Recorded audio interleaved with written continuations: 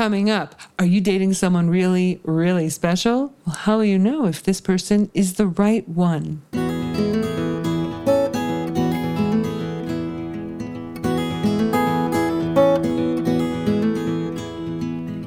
Welcome, everyone, to At Home in Jerusalem, the podcast on Aish.com. I'm Heather Dean, and this is the place where each week a well-known Torah scholar drops by for a visit and shares important insights that will make home life better.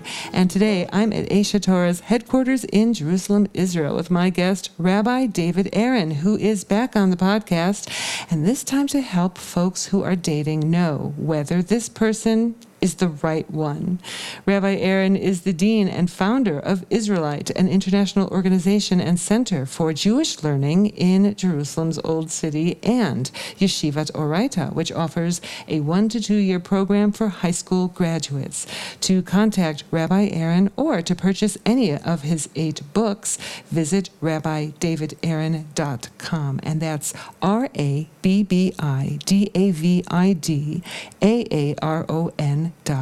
Welcome back, Rabbi David Aaron, to At Home in Jerusalem. Thank you. Okay, complicated question, great topic. How do you make the right decision as to whether this one is the right one? So the first thing is not to make a decision. It's not a decision. A lot of people are hoping that somehow I'm just going to know. And I remember when I was dating my wife, I was having the hardest time of deciding, is she the right one? And so I decided to make a list. And I made a list of the pros and a list of the cons. Okay. And I said, well, maybe I'll just add it up and then I'll know. But then I realized, no, they don't equal each other. You know, like this one is not, so I thought, okay, so I have to evaluate each pro and each con. Right. And so on a scale of 1 to 10, this one's a 5, this one's a 2, that's a 10. Oh, no, that's a 1. And then I was hoping that I would just take out my calculator, add it all up, and it would say yay or nay. Okay. But I saw that I just wasn't working, and I realized that this is not a conclusion, this is a choice. Okay. And a choice means a responsible choice. But a choice means that there will always be an element of doubt. And I would not call this a leap of faith. I call this a skip of choice. A skip of choice. A choice takes courage. And you want to be responsible. You want to take the right time. But in the end, you have to know. You have to make a choice because you won't know for sure. You can't know for sure. In fact, it worries me when people think they know for sure because how do you know who this person is going to be the next morning? How do you know who they're going to be when you win the lottery? How are you going to know who they're going to be if you lose your job? There's so many variables. You really don't know how they're going to respond to so many life experiences that are going to come your way. So you just need to make a choice that this person is a responsible person, a person that is committed to what it takes to make a relationship work. And then you're just going to make that relationship work. So you're saying that there will be surprises. There will be tests, challenges, surprises. What about this thing? I've read it in your articles and I've heard in your lectures that blessing comes from when you didn't get what you want. So that sounds a little scary, but what do you mean when you say that blessing comes when you didn't get what you want? Well, there's a tradition at the Jewish wedding called the bedecking. Which I don't know how to, it means to cover, but basically what happens is the bride is sitting on her bridal chair and all her friends and family around her. And then the groom, he walks towards her, accompanied by his friends and family with lots of singing and dancing. And he looks at his bride and he puts the veil over her face. He turns around and goes back. He goes to the wedding canopy.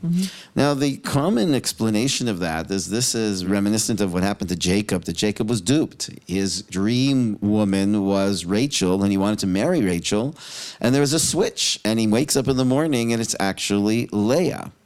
And so we're taught that this veiling the bride is somehow connected to that. And I always thought that doesn't make any sense.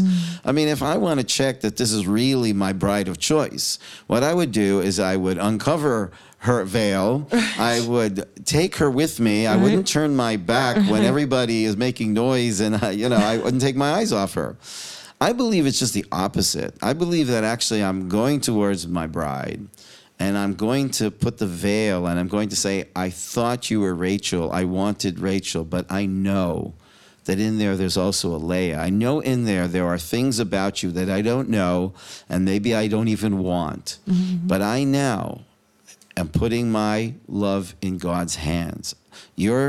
I've made my choice, but now that I'm marrying you, it's God's plan. And I surrendered to God's plan. Mm-hmm. And the interesting thing is that Leah actually brought more children to Jacob than Rachel.